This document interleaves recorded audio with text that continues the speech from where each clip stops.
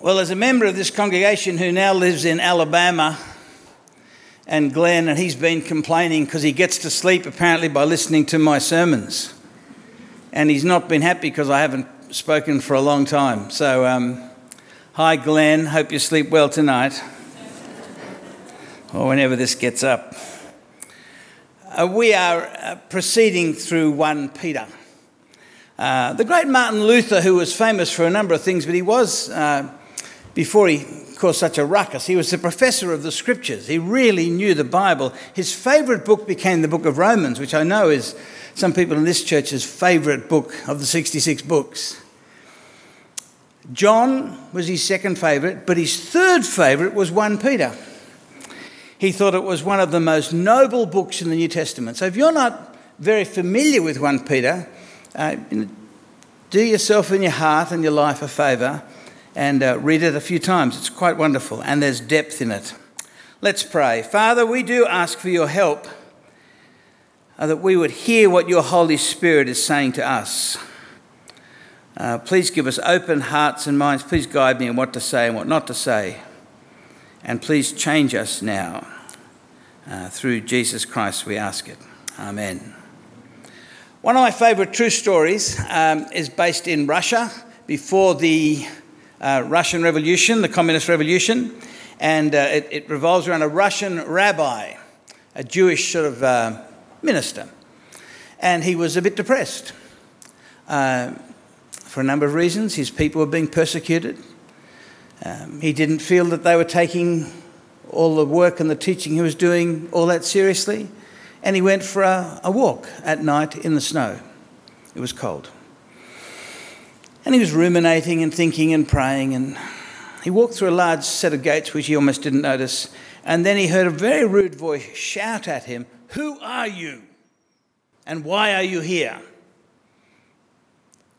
And he looked at where the voice came from and saw the soldier. And then again the man repeated, "Who are you? And what is your business here?" And the rabbi said, "How much do you get paid?" The soldier was a bit perplexed by that question. And then the rabbi said this, "Whatever you get paid, I'll pay you twice as much to come and live in my house. And every day ask me those two questions. Who are you and why am I here?" They take us to two big questions that at some point or other we will play with in our lives. Sometimes they're answered almost unconsciously and we're just doing what our society has told us to do. Who are you and why on earth are you here? What's the purpose of our life? Now, 1 Peter 2 is one of a few passages that is sort of given to us by God to give us a very clear and unexpected answer to that question from God's point of view. If you want to know who you are, listening to the person who made you might just be a clue. Otherwise, you will just be a mass-produced person of your own moment and culture, and often leads to terrible regrets. But to hear what God says. Now, this is particularly what he's saying to people who put their faith in Jesus. Who are we and what is our purpose? So we'll look at those two things, and then last one little secret this passage gives us in how to flourish in being who we are and fulfilling the purpose that God has made us for. So firstly, who are you? Well, I'm going to just draw your attention to 3 verses, mostly from this passage, that give us a clue as to who you are. And I suggest it might not be the answer you might have given for yourself. Here's what God says. Verse 4. As you come to him, that he's talking about Jesus, the Lord, as you come to him, the living stone, rejected by humans, but chosen by God and precious to him, you also, like living stones, are being built into a spiritual house to be a holy priesthood, offering spiritual sacrifices acceptable to God through Jesus Christ. Now, there's a lot of words there, a lot of important words, but we're told who we are and given a clue as to why we are. You are, if you're a Christian person, a living stone. Well, that's helpful, isn't it? Right? That'll help you work out how to live. But it's talking about, it's bouncing off the fact that Jesus is described as a living stone. I presume the word living is so you don't think that he's made of marble or granite or something like that. And living also because he's the resurrected one. He ever lives. And he is the cornerstone, as you read in verse 6, where God says, "See, I'm laying in Zion a chosen and precious cornerstone." Later on, the stone that the builders rejected has become the cornerstone. So Jesus is called the cornerstone. Where does Peter get that idea from? Well, he gets it from where any half-decent Christian should get it from. He gets it from his master. In a couple of the Gospels, Matthew 21 is the obvious time, Jesus tells a story and then quotes from Isaiah 26, or so he could have quoted from Psalm 118, where this idea of God placing a cornerstone and people's response to the cornerstone is a very important part of what God is doing. Now, you may well think, but no, what is a cornerstone? Why is it? Well, if you're a builder, say if you're building a temple or something like that, or any big building that you're building with stones, not bricks, you need to get the cornerstone right. Because the cornerstone, you didn't have sort of magic saws that you could saw your way through granite or sandstone then. You had to cut it and chip it and hope it would fall right. And sometimes you'd make 2 or 3 goes before you'd get a cornerstone that was just right. But you had to get it right. Because once you put the cornerstone down, all the other angles of the building flow from it. Because you build it and then all the stones along the front have got to be lined up with it. All the ones down the side have got to be lined up. It's got to be facing the right direction, etc. That's very important. You get the cornerstone wrong, the whole building is out of alignment. Or if the cornerstone is weak. And God has given us a cornerstone for building our lives on and being a part of. And the cornerstone is Jesus.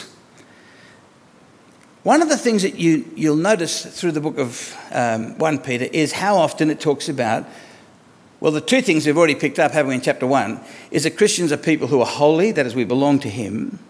Secondly, we're people of hope. We know where we're going and it's good. Thirdly, we're people who are going to be experiencing hardship.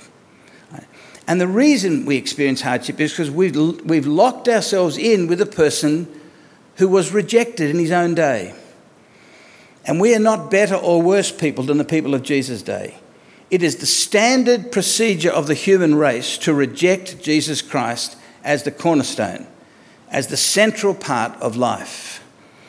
We're all, as it were, building our lives, doing some sort of a project. Often we don't stop and reflect on it all that often. But what the Bible says again and again is that the builders reject the cornerstone, the guys who should have known better, but then people, generally speaking, say to Jesus, "No, you will not be the cornerstone of my life. I will make it up as I go," right? Because that's what my society has told me to do. So I'll be a good, obedient little person and I'll do what I'm told to do and find the truth within myself, at least for this week, and just hope it's the same in 2 weeks' time. Or you can use the cornerstone God has given. Jesus is the cornerstone and we are called living stones. Now, in Paul will pick up the idea of Jesus as the cornerstone, but he never does what Peter does here and says, you want to understand yourself, you are living stones attached to the cornerstone. Who are you? Is that helpful? Now you understand all the mysteries of your life? Right? You are a living stone attached to the living stone. You are a part of a building. So I've got here some of the magic, impressive St. Matthew's bricks, right? Bought for nearly nothing, and then for many hours people cleaned them up, and there's a whole lot of them here, and they look quite nice. And here's a few more. The significance of the individual brick is not actually found in and of itself. So what this passage is saying, if you want to understand yourself, it's more corporate than you might think. It's not just about little old you, although little old you matters, as the Bible says. We understand who we are by firstly understanding who we belong to, and secondly, the us part of it. We are living stones being built into a temple. So you may not have been to many temples, but you are a temple. Right? You could actually say, I'm going to St. Matthew's to go to the temple, to be the people of God. The temple is the place where heaven and earth touch. The temple was the place where you could go to meet God. And God is building a new temple. He's not much interested. In fact, he's not interested at all in temples. Right? He's got a new temple, which is his people, built on Jesus. Who are we? We are the temple. We are his temple. We're the place where God lives and moves and does his work. It's interesting that Peter is one of the very, very few letters in the New Testament that never uses the word church. He doesn't ever use it. But so much of the time, that's what he's talking about. What does it mean to be the church? It means to be the temple of God. And we all play a part in it. And the way it works when you make bricks are mass-produced. But when you're, generally speaking, building a temple and that, they're often quite different shapes and sizes of stones, which is part of what we're like. So firstly, you are you're a living stone attached to Jesus, and you are now the part of the temple that God is building. Secondly, he says, you're a priest. I don't know if you think of yourself as a priest. What does it say? You also, like living stones, are being built into a spiritual house, that is a temple, to be a holy priesthood. So you're not just the building where God meets with people, but you are actually the staff of the building as well. You're a priest. I don't know if you think about yourself much as a priest. I sometimes get called a priest. I don't particularly like the word because priest means a bridge person. That's what it is. It's a bridge person. Almost all religions have priests, someone who is the contact point between us ordinary people and the spiritual stuff. And they're very powerful, often paid quite a lot because they can scare you with what they can do because they're in touch with the other side and with the powers. But the Bible says that there's only one priest really, or there's hundreds and thousands of priests, whichever way you like to look at it. Jesus Christ is the great high priest. He is the final sacrificing priest. He's offered the one true final sacrifice for sins. He is the great priest. But here it says, we are all priests. So you are as much a priest as I am. You're as much a priest as the Pope is. Right?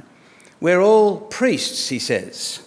We're all living stones making up the temple, and we're all doing the priestly work. Now, not sacrificial work, but we're doing the work of mediating. We're praying for people.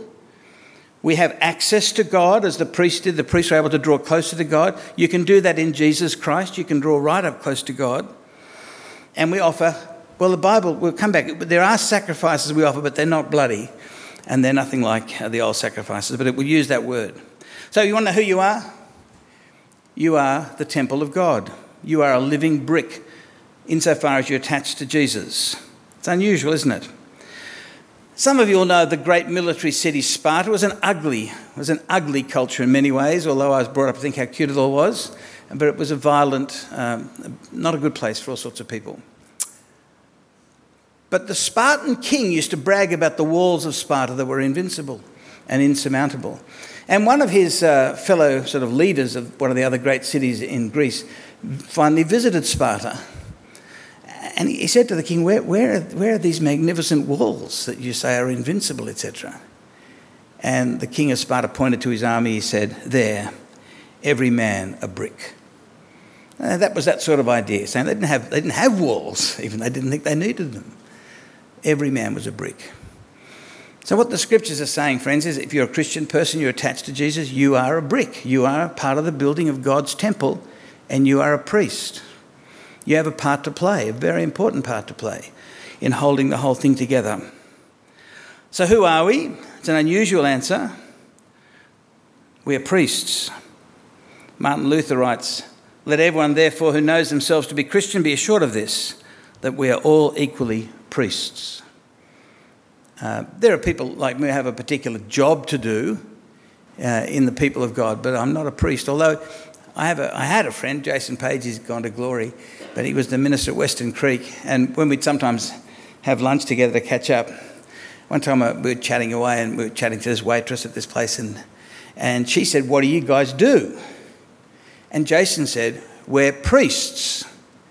And I said to him after, I said, why would you say that? That's a bit creepy. And I know there's some people who claim to be priests, but he said, and if we say we're ministers in Canberra, they're going to think we work in the big house. So at least if we say we're priests, they've got some idea that we're running around doing something to do with the church. So, okay. Who are you? Asked the soldier. We are priests. We're rocks. We'll come back to that. Secondly, why are we here? Right? When you received Christ and were forgiven, why didn't God just take you home? Why does he leave you here for years of up and downs and miseries and difficulties and temptations, etc.? What's our purpose? What's our business? Well, it's told partly in the fact, it's told in two places, in verse 9, and in the fact we're called priests. What do priests do?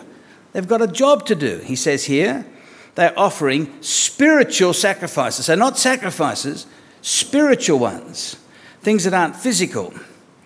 And the Bible is very clear on that, isn't it? So you'll know the most famous of passages is Romans 12. He spent all this time explaining the beautiful grace and mercy of God and how much it costs God and how perfect the forgiveness is. And then he says, now, I entreat you, brothers and sisters, in light of the mercies of God, offer your bodies as a living sacrifice to God. So the sacrifice you give to God, first and foremost, is all of you. Body, mind, spirit, wallet, life plans, diary, we give ourselves to God. Right? That's sometimes spoken of as a sacrifice. In Philippians 4, the Apostle Paul will speak about the money that the Philippians churches had sent to him. He said, I didn't really need it, and thank you, but I'm kind of glad for your sake you've given it because it's indicative of a good heart. He calls it a sacrifice. Right? The money that they gave was a sacrifice. In Hebrews 13, it talks about the sacrifice of praising lips. Things that we offer to God in various forms can be called our sacrifice, our work as priests. It's a very high office. You can't have a relationship with God unless you have a priest. You cannot stroll into God's presence on your own and say, g'day. Right? You need someone to have dealt with your sin. This is what Christ does.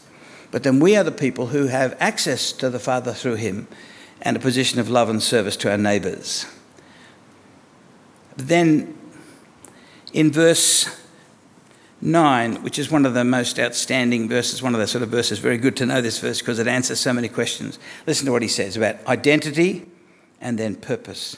You are, it's yous, it's a plural. We are a chosen people, a royal priesthood, a holy nation, God's special possession. These are some of the highest descriptors of the people of God in the Old Testament. A chosen people, a people of God have said, yes, I'll take those ones. A royal priesthood, it's kind of weird because you can't be royalty and a priest in Israel. The priests come from the tribe of Levi. The kings come from the tribe of Judah. You can't be a royal priest. But you can when God does his thing. Right? So we are royalty, whether you're a mad, keen Republican or not. You are the son or the daughter of the King of the universe. You are royalty. But you're also a priest. It's a royal priesthood. We have this free access to the presence of God, often on behalf of others. You're a royal priesthood, a holy nation, that is, you belong to him. And this beautiful expression, it's hard to translate, God's special treasure, God's special possession. Right? You're precious to him. He's told us that Jesus is precious to him. But when you put your faith in Christ, you find that you are precious to him. You are his special possession. That's who we are. Doesn't matter what you feel like, right? What your self-esteem is saying to you, that's who you are. Very, very high office and privilege. And then it says this, here's the purpose, so that you may declare the praises of him who called you out of darkness into his wonderful light. Once you were not a people, but now you are a people. Once you had not received mercy, but now you have received mercy. Boy, don't we need that? So we're called out of the darkness. That's what God has done. At some point in your life, God drew you out of the darkness. It might have been when you were young and you hardly noticed it happening. But at some point, God has called you to himself, into the light, into the truth of God and his ways, so that you can declare the praises of him. This is the most instinctive thing that you find yourself doing, right? Praise, as we've talked about in the past, is not, we don't praise God because God is somehow or other insecure, like a vain person who needs to be told ever so terribly wonderful he is. That's the way it's sent up sometimes. It's not at all it. Praise is the thing that, unless you're not well, you'll be doing it all the time. Praise is when you look at someone or something and say, isn't that fantastic? Isn't that wonderful? I watched the Matildas the other day. I have very little understanding of that game. It's the world game. I prefer the game that's played in heaven, but that's what they call them. So, but anyway, I watched the Matildas, expecting us to maybe get beaten, and we flogged the Canadians. Right? And even I could see they did some great stuff. So I did find myself saying to friends, wasn't it fantastic? Blah, blah, blah, blah, blah. We were on holidays, sunsets. I mean, how dull is a sunset? There's one every day. There's all over the world. Who cares? But I did find myself once or twice. We went fishing. Alice and I went fishing at some place up north somewhere. And we'd been at church that morning and asked the minister, any of you people here really good fisher people? And he showed us this bloke, so we went and got a tip. He said, Harvey Bay, you won't catch anything at the moment, but this is the best place to go. So Alice and I went to this beautiful beach just as the sun was setting. And it's good for someone like me because I can stand still when I'm fishing. And it was just gorgeous. And it was very hard not to say to Alison, look at that, isn't that fantastic? That's praise. There was a group of missionaries working in some of the islands of Indonesia, and they were translating the language, and they'd been there for a couple of years, and they noted a strange thing about the language and therefore the culture. There was no word for thank you. And some of them were thinking, what a weird culture that doesn't say thank you. And when they'd been there for a bit longer, they discovered they had this other phrase that they used instead, and it was this. If I had done something, no, let's put it the other way. If you've done something nice to me, right, generous, kind, forgiving, whatever, all those things that I need from you, the way that you say thank you is this. I will speak well of your name. That's a bit longer than thanks. I will speak well of your name. Now, that's what praise is. Thanks is when you say, I'm feeling a bit grateful. Praise is saying, you are terrific, and I will speak well of you. Right? And so what we're called on to do, friends, here, according to this verse, this very important verse, having told us who we are, is that we may declare the praises of him who called you out of darkness into his wonderful light. And it actually, the word praise is the sense of the praiseworthy deeds, that you will speak of what God has done. We do it here in church. It troubles me sometimes when I see some people not doing it with any heart and soul. Because I tell you, it's funny doing weddings and sometimes funerals. You can see people standing there, they are not going to sing. That's okay, I respect them for that. It's a bit odd sometimes when Christians just stand there and don't think, hang on. Part of our reason for being is to be those who do see God and respond properly, to declare his praises. But here's the thing with praises. This phrase is also, it's got the sense of placarding the glorious things. So if there'd been an advertising company in that, they would use this word to declare or placard the glorious things that God has done, right? Like making a pretty flippin' nice world, right? Like making getting the nourishment you need quite enjoyable. Didn't have to be. You could have been like eating grass. Every day was zucchinis, but it's not, right? He's made even something as just essential as that pleasurable, enjoyable. But all that's nonsense, isn't it? Compared to what he's done in Jesus, right? He dies for you. I put up some music on Facebook for the 3 people over 70 who look at Facebook. And this song that one of my daughters sent me, and it's got this beautiful lines about the one who made the world thinks the world of me. I think that's quite good poetry. And then he says, the King of Heaven loves a fool. And I go, oh, thank God he does. I'm in with a chance. And the song is about just the sheer wonder of the fact that God even notices, but he loves. Right? He loves a fool like me. Right? He loves a tiny little person like me and us. And he gives his only beloved, his precious son. We're told in these verses that this one is precious to God. This is my beloved son with whom I'm well pleased. He's done amazing things. And if we see it, you really can't help yourself. You don't need to be told. You need to be told to shut up and sit down because it is so wonderful. Because you see, when you're caught up in a healthy sort of relationship with God, attached to the living stone and vibrating at the same sort of tenor as he is, it's what it says is this, verse 7, the world does reject Jesus. The nicest people that you know, some of the smartest, some of the dumbest, I don't need the cornerstone. Thanks God for nothing. I don't need it. I can be a mass-produced person. Then it says this, now to you who believe, this stone is precious. There was a book written hundreds of years ago called that Jesus is the precious one. Yeah, it's worth thinking. Do you just sort of technically believe in Jesus? Yeah. Or is he precious to you? See, we own, as people, living where we do, we own so much stuff, so much clothes, so much junk, so much nice junk. But we don't have much that's precious, do we?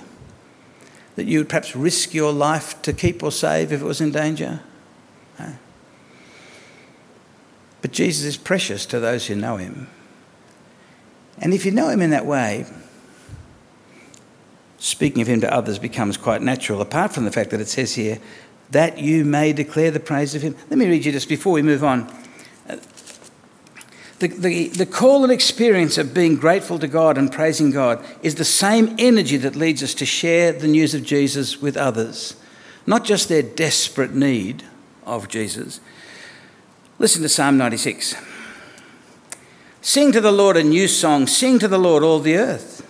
Sing to the Lord. Praise his name. Proclaim his salvation day after day. It's important here. You see, it's not God saying, praise me, praise me, praise me. It's people who've seen God saying, this guy is fantastic. Let us praise him. Then he says this, verse 3, declare his glory among the nations. That's the non-Israelites. His marvellous deeds among all the people. See, the same excitement at the beauty of God and the wonder at what God has done for us and is doing for us leads us to praise him, sometimes in church, sometimes on our own. It also leads us to tell of the glorious deeds of God to others. That is what we would call gospel sharing or evangelism. It is speaking of the glorious deeds of God seen in Jesus, his death and his magnificent resurrection and the offer of full and free forgiveness. Why are we here? To do the priestly work and to do this praising, talking work, at least according to 1 Peter. And I think Peter's probably got a bit of a clue about the purpose of Christians. Follow me, Jesus said, I'll make you fishers of men. Who are we? Why are we here? All right. How are we going to do this? How are we going to get the energy to do this? Because many of us say, yeah, I kind of knew that. I even knew that we were stones and stuff like that, and we're all part of this thing that God is building. Jesus saying, I will build my church. I will build my church, he says. He's doing it.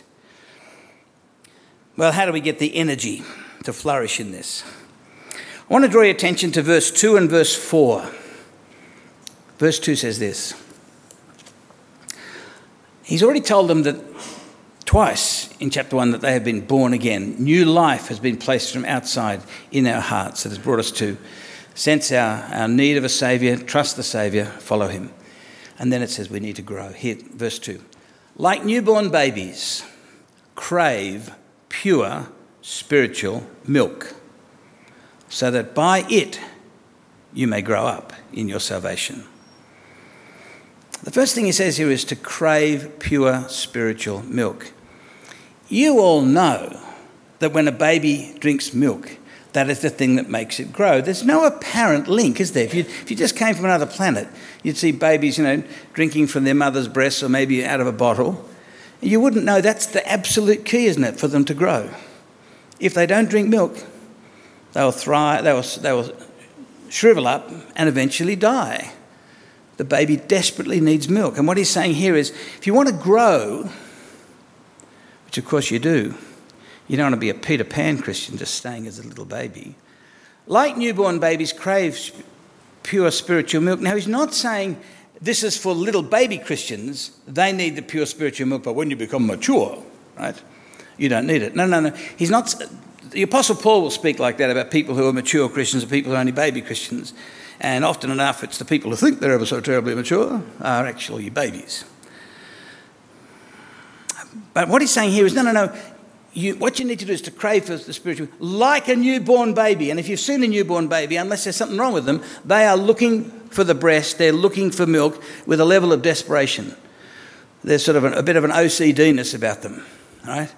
They couldn't give a fig how beautiful their mother is. They couldn't give a fig just how scarily ugly their dad is. They don't care what colour the nursery is. They just want milk. And these absolutely gorgeous little creatures can make the most horrendous noises if they haven't got the milk. They are craving for it. And God is saying to us here, crave for the pure spiritual milk. Go crazy for it. You need it. You will not grow, you may well die if you don't get fed. There's something seriously wrong with any of us who says we're Christian, who can go for days, a week, months, without feeding on the pure Word of God.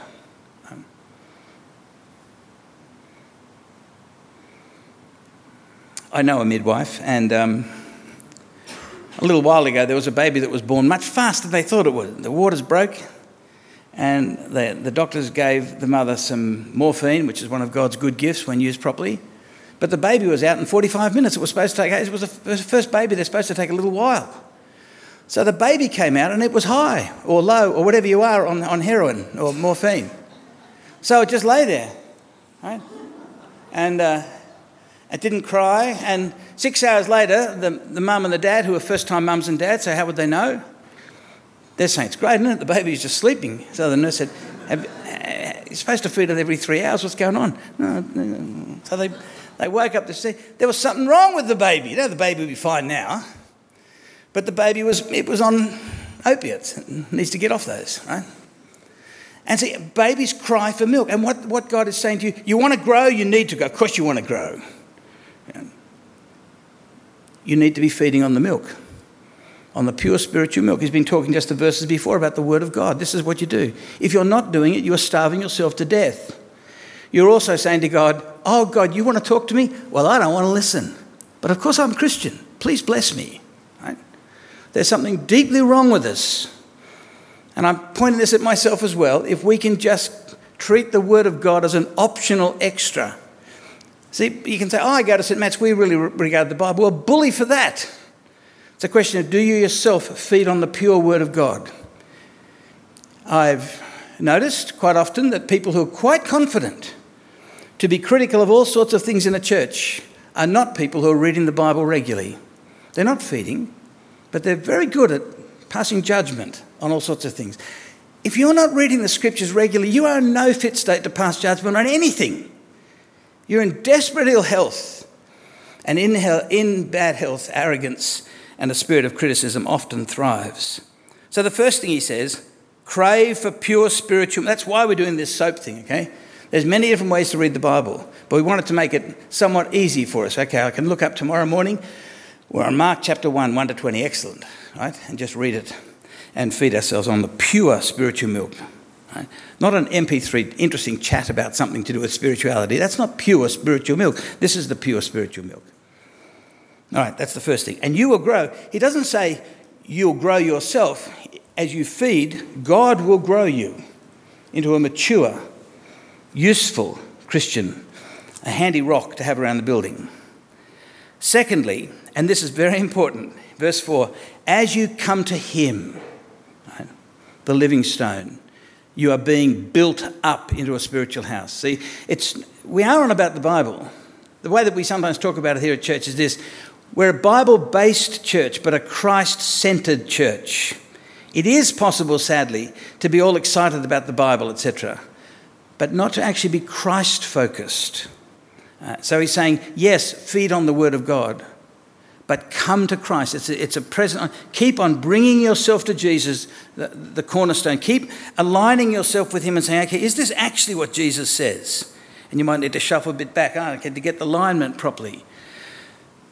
Keep coming to Jesus himself and allow him to build you up and for the temple of God to be built up and made stronger and healthier. So that's what he's saying here. Who are you? Why are you here? Right? You are the temple of God. You're a priest, an intermediary for many people. And we are here to do the work of priests, to give generously, as it says in Philippians, and to speak here alone in praise to God, and to share the praises of God, of the great things he's done with those who are still in the dark and have not yet tasted mercy. Well, I'd like to say more, but I best not. I was supposed to tell you about Slider, wasn't I? Because we're going to have questions straight afterwards. Is it behind you? So people have already been doing it? 2? Okay. Let's pray in a minute. Josh is going to run the Slider thing, and we'll do and maybe 1 or 2 quick questions as well before we pray. Joshua. Yeah, so feel free to chuck in some more questions. Just use the code on the screen that's now there. The first question that came in: do the references to chosen people and others being destined to be stones that make people stumble suggest predestination? Yes. Great. Moving on, or you want to say more? We can spend hours going round and round this tree and you'll be no further up than you were before. God is simply very clear that ultimately we are so lost that if he doesn't intervene sovereignly and put new life in us, we will never turn to him. At the same time, it's very clear according to Jesus and the apostles that we are also responsible for our choices. How you bring those 2 suckers together, no idea. We can spend hours and hours and hours and hours playing it, you'll be none the wiser. You simply either accept what God says about that, or you think, well, this is an interesting intellectual conundrum. No. The God of the cross can be trusted with this. So yes, it does suggest predestination. Yeah, fantastic. Thank you. And the second question we've got is a royal priesthood, a royal priesthood for the king or for the priests that are royal? Why is the word royal in there? Yeah. Okay. So if I make it, so they're saying, is it not so much that we're royal, but we're priests to the king, to God the king? I guess it could be both. In fact, I think it is both, isn't it? Because we are drawing near to the king who loves a fool, which is one of his strong points. But yeah, we are sons and daughters of the king. Yeah, great. A really helpful question that's just come through. What does it mean to grow up in your salvation? How can we do that? Well, the nice thing is that God tells you exactly how you can do it. Let me read you what he says.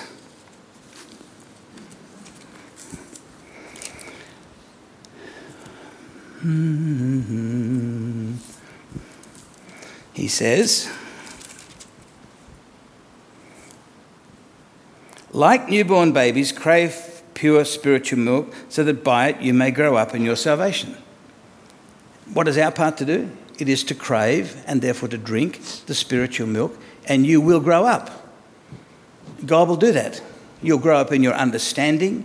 You'll grow up in your passion for that which is right, your hatred for that which is sinful in your own life, and your understanding of the things that matter. Right? So it's actually saying you do your work, which is to feed on the word of God, and he will make sure you grow up in your salvation. There's more that could be said, but that's all this passage is saying. Yeah, great. So good. And kind of off the back of that as well, is there anything else that's pure spiritual milk along with God's word? For example, prayer and meeting with other Christians and communion, or is it just this spiritual milk referring to the word of God here? Well, the context at the end of chapter 2 is all about the word of God.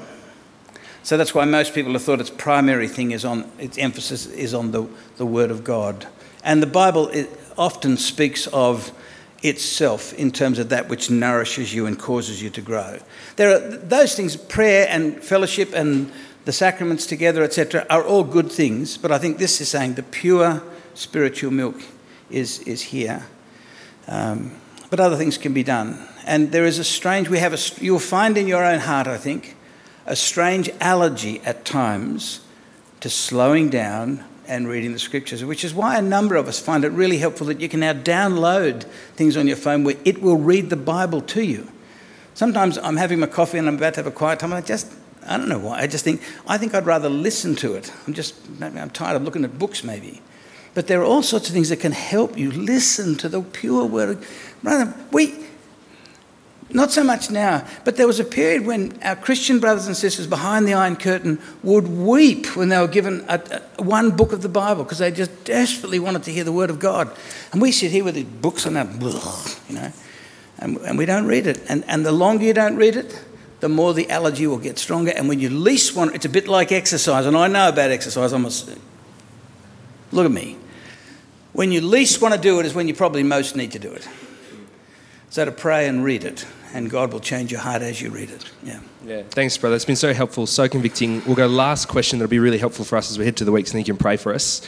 Off the back of verse 9, what are some practical ways we can declare the praises of God in our everyday lives to those who are very unfamiliar with him? Right. We have a great course called Just Listen. Later on in this book, it will say that you can say a lot by the way you live in close relationships in husbands and wives situations, and that's important. But this is a talking word. I would think just to say little bits, like you would have heard me, just things like when people speak out what they did on the weekend, talk about going to church. It's amazing the conversations you can have just by saying, I had a great time at church. We sang some great songs. Or there was a sermon that was quite interesting. Don't lie, right? Just wait. Andrew Vella's preaching next week, so you'll be able to say it. But just to be honest about things and not keep on censoring yourself. I think one of the things I find frustrating is find Christian people. Don't let people know they're Christian because everyone they know doesn't like Christians or they think they don't like them. So that just means that the person who they do like, who loves Jesus, they never know they're Christian. So they get to keep the media-driven picture of how awful Christians are, and we keep it all nice and secret. And brothers and sisters, there are people in our community who are desperate to hear about God. But we keep silent just to let people know. And remember, you're talking about a good God who loves, died for our sins, and conquered death. It's a very positive way of speaking about the glorious deeds God has done. I should shut up, shouldn't I? I think you should pray. What a wonderful opportunity we have. We're in need of his help. I'll pray and then Elizabeth will lead us in a few prayers. Father in heaven, we thank you that you sent your precious Son and you gave him to be the cornerstone for our life together, to be your temple, to be even priests on your behalf is just breathtaking and a little confusing. But Father, help us to be those people who do crave and drink the pure spiritual milk that you would cause us to grow, and that we would be those who keep coming to Jesus so you will build us up to make us more effective in the wonderful tasks you give your children to do. We pray all this in Jesus' name. Amen.